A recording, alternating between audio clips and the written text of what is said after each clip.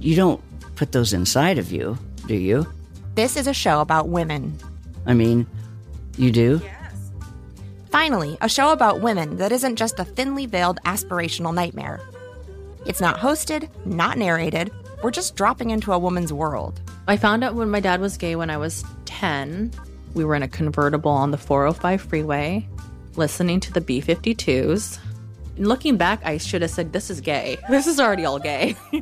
Listen to Finally a Show on the iHeartRadio app, Apple Podcasts, or wherever you get your podcasts.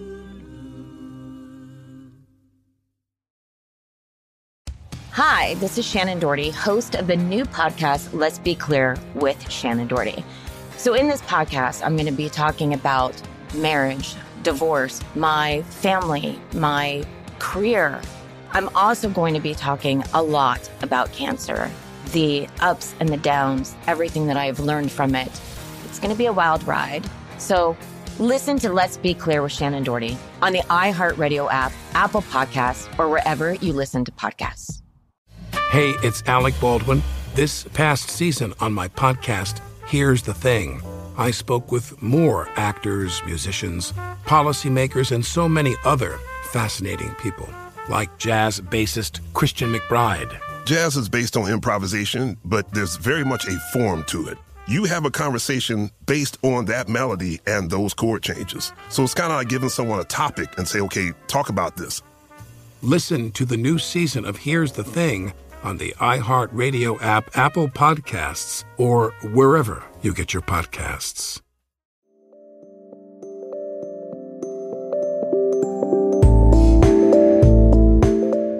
I'm Danny Shapiro, and this is The Way We Live Now.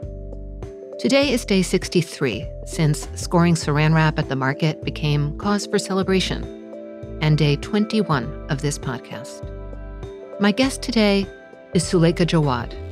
Suleika is a writer, speaker, and cancer survivor. In the early days, or are we still in the early days, of the pandemic, she started a remarkable creative project called the Isolation Journals. I will let Suleika tell you all about it.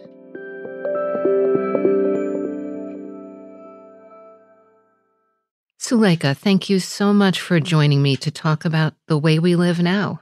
Thank you, Danny. It's such an honor to get to chat with you. Describe your surroundings to us. You know, one of the things I ask all of my guests on this podcast is, I think it's a way of connecting us to just have a sense of a little window into our lives and where we are. So where are you? I'm currently talking to you from Vermont.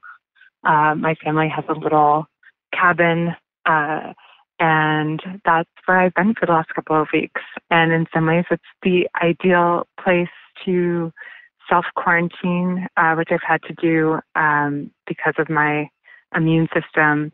But, you know, there are difficulties that come with it too. One of them being that I have no cell phone reception. So I'm actually calling you from about 15 miles away from the cabin where I am currently sitting in my Jeep in the parking lot of a Baptist church, which is the only place I could get a connection strong enough to do this podcast with you.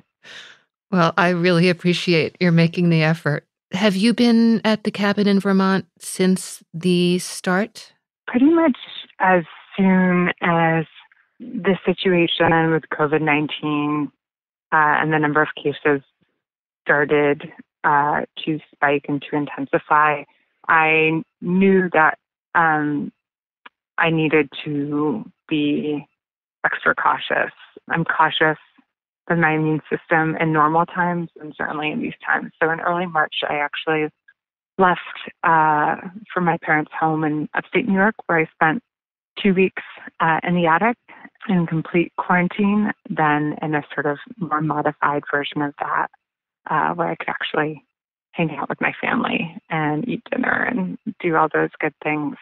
So it's been pretty much about 2 months since I've returned to my apartment. And obviously there's a tremendous amount of privilege and even having the option to leave my apartment in Brooklyn, and a lot of mixed feelings that came with that. But I think like a lot of other cancer survivors maybe do always live with a kind of undercurrent of caution. And I think this specific situation in the pandemic has certainly heightened that. I've thought of you and other friends, and my husband is also a cancer survivor, and I've wondered in a variety of ways what it feels like to, first of all, be aware that you're in a more vulnerable population, but also I think that people who have survived really life-threatening illnesses know something about isolation. Yeah, it's interesting. I mean, I think, and I can only speak for myself, on the one hand, it definitely has excavated some dormant concerns that I fortunately, have been in a place in the last few years where I haven't had to actively day in and day out think about my mortality beyond just those sort of existential ways in which we all do. And I think this, has sort of reactivated an awareness of my fragility, of all of our fragility, and the ways in which, that famous Joan Didion line, the ways in which life can change in an instant. I was diagnosed with leukemia when I was 22, and I spent the better half of my 20s in treatment. And because of the nature of my disease and the bone marrow transplant that I underwent, in pretty extreme isolation, and having to kind of grapple with that day in and day out, not just in practical terms, but also in terms of figuring out what to do with myself within that very bizarre space. And so, as the world retreated and as I retreated because of the pandemic, in a way, I felt lucky that I have this toolbox of coping and survival skills that I had to learn, and that in many ways feel like they apply to the situation now. You and I have had to interrogate some of these questions about how do we deal with illness, and how do we deal with the imprints of illness on a life, a career, on our relationships. And even though people have been grappling with illness since the beginning of time, it can feel so isolating when it happens to you, when it shows up in the form of a cancer diagnosis or maybe some other kind of diagnosis.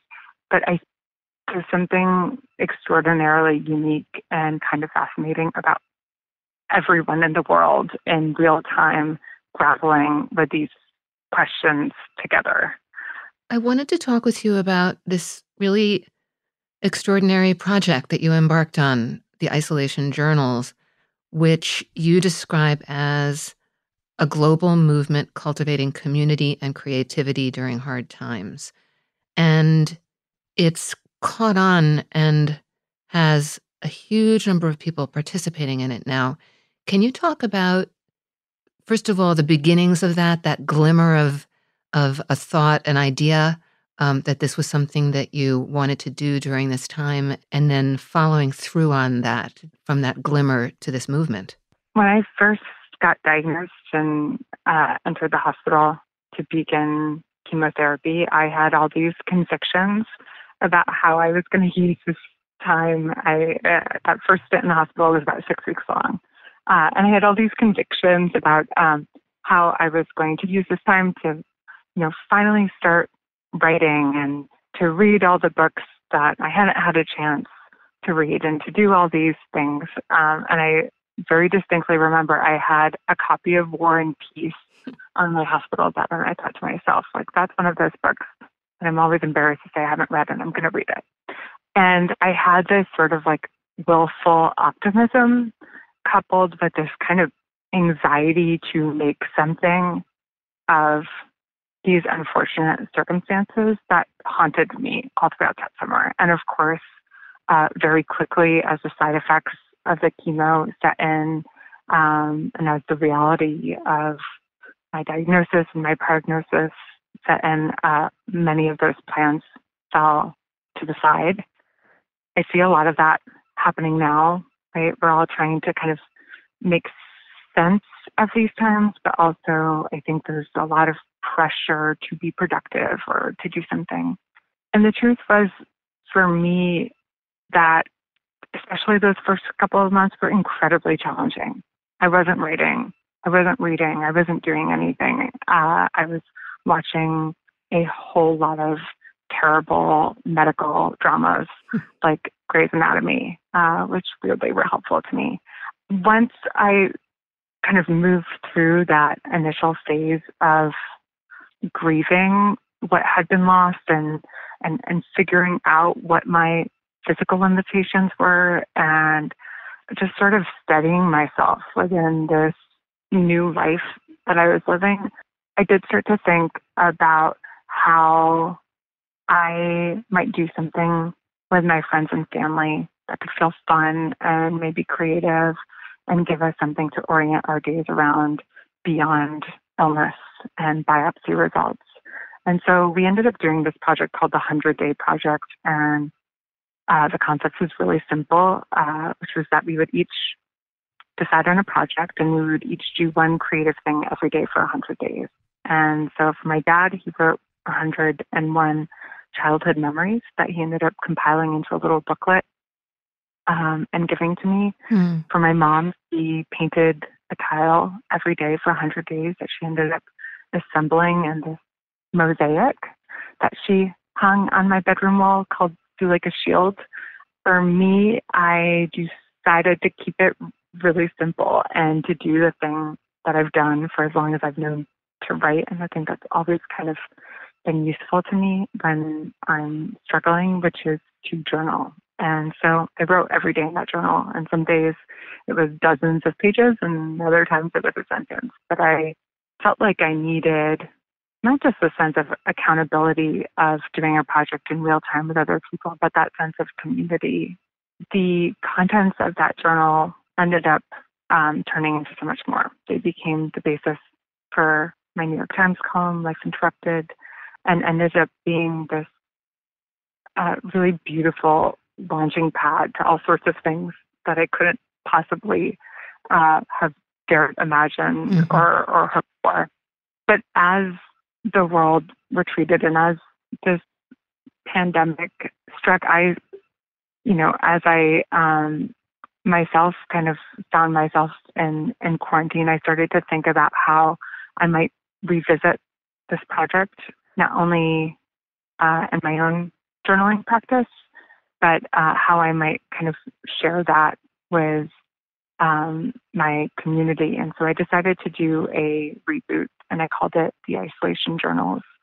And I reached out to a number of my favorite authors and writers and musicians and unsung heroes to see if they might be willing to offer a creativity prompt. And so that's how the project began. And within about a day, we had more than 20,000 subscribers. And it's been really beautiful to watch it grow and reverberate around the world. Amazing. And now it has, I think, what's the most recent count? I haven't checked in a couple of days, but I think last time I checked, it was over 80,000. Yeah, that's just amazing. And from all over the world. All over the world, yep. And we have everyone from a 6-year-old participating to my grandmother, who is in her mid-90s.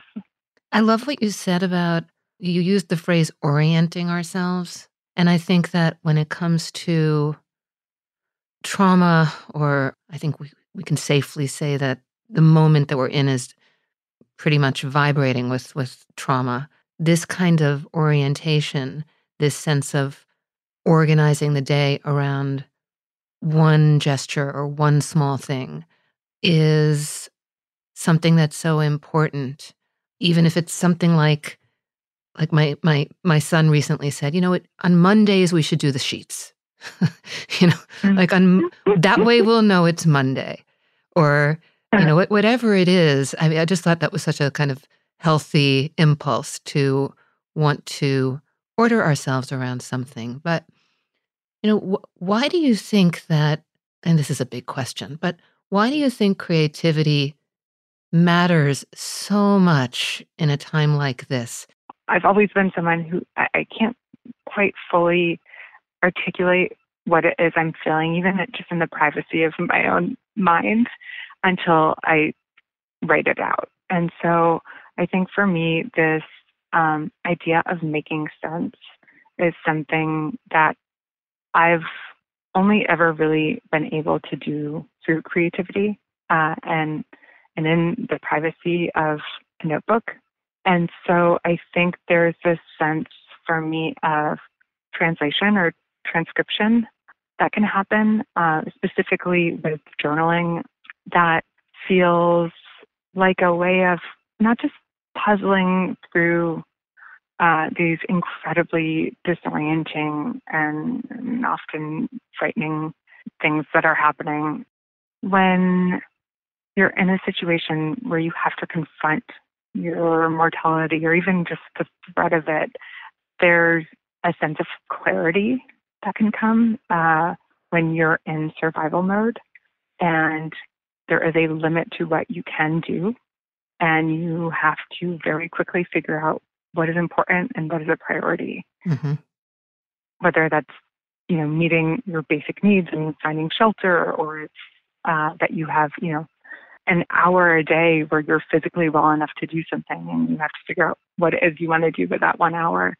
But I think that for me, the sense of like archiving some of these insights has always felt really important, because hopefully as we sort of re-enter quote unquote normal life and as we move forward from this, it's always valuable to at some point be able to look back and revisit some of these thoughts and experiences. What has surprised you? Is there a particular prompt that has surprised you, or something that someone has shared that surprised you? Yeah, I mean, honestly, all of it has surprised me. And so I've loved getting to receive prompts from other people sharing their own kind of creative practices or their own prompts that they've either taught or that have been useful to them or that have been created for this time. But I think the thing that I didn't expect is the different interpretations of journaling, and not just in the written form. People have responded to the prompts with paintings and with spoken word and with modern dance and with songs and with all kinds of different things. And that's been fascinating to me, to have this opportunity to get small glimpses into different interpretations of the same prompt, and to get glimpses into people's lives through those interpretations. That's the same motivation for this podcast as well. I was going to end by asking you what's giving you hope. And yet I'm hearing so much hope in what you're talking about here. Would you say that doing the isolation journals is making you feel hopeful for the future? Yes, and I think, the other thing that I've been reflecting on is isolation, not just in the context of the pandemic, but modern isolation, and this way in which, and this isn't, a novel observation, it's one that we've been talking about, but this way in which we're all, more connected virtually and otherwise than ever before. And yet so many people feel siloed and disconnected and profoundly lonely. And so I think for me, the lessons that I'm calling, not just from the Isolation Journals Project or from my own experience, that feel valuable are how people are finding creative ways to be connected across great distances. And I guess my hope is that we could bring some of that thoughtfulness and creativity with us as we emerge from the pandemic. Because I think this question of isolation, and it feels like an epidemic of isolation that predates coronavirus and that will continue beyond it, is something that I think we have a deeper, more intimate understanding of as something that we need to pay attention to and that we need to consider in the way that we speak to our neighbors and in the way that we show up for our communities. And so that gives me hope. That's beautifully put. This is really a beautiful conversation, and I'm grateful to you for driving to the parking lot of the Baptist Church and taking the time and the thoughtfulness and for this beautiful project. Thank you so much, Danny. It's such an honor. Thanks. Be well. Take care.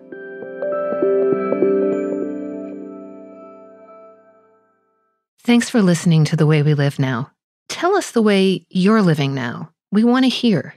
Call us on, you might want to get a pen for this, 909-713-8995.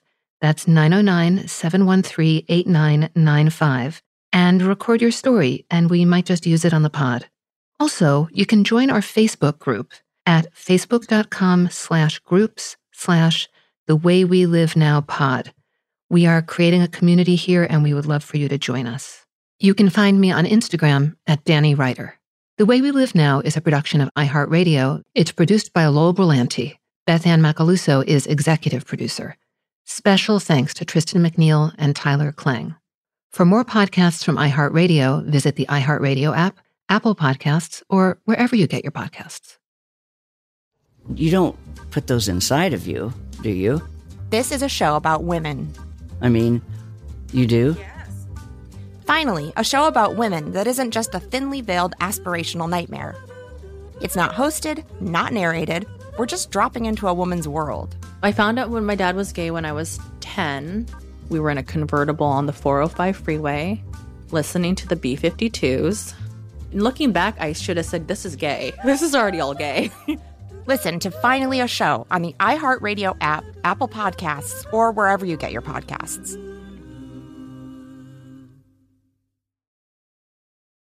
Hi, this is Shannon Doherty, host of the new podcast, Let's Be Clear with Shannon Doherty. So in this podcast, I'm going to be talking about marriage, divorce, my family, my career. I'm also going to be talking a lot about cancer, the ups and the downs, everything that I've learned from it. It's going to be a wild ride. So listen to Let's Be Clear with Shannon Doherty on the iHeartRadio app, Apple Podcasts, or wherever you listen to podcasts. Hey, it's Alec Baldwin. This past season on my podcast, Here's the Thing, I spoke with more actors, musicians, policymakers, and so many other fascinating people, like jazz bassist Christian McBride. Jazz is based on improvisation, but there's very much a form to it. You have a conversation based on that melody and those chord changes. So it's kind of like giving someone a topic and say, okay, talk about this. Listen to the new season of Here's the Thing on the iHeartRadio app, Apple Podcasts, or wherever you get your podcasts.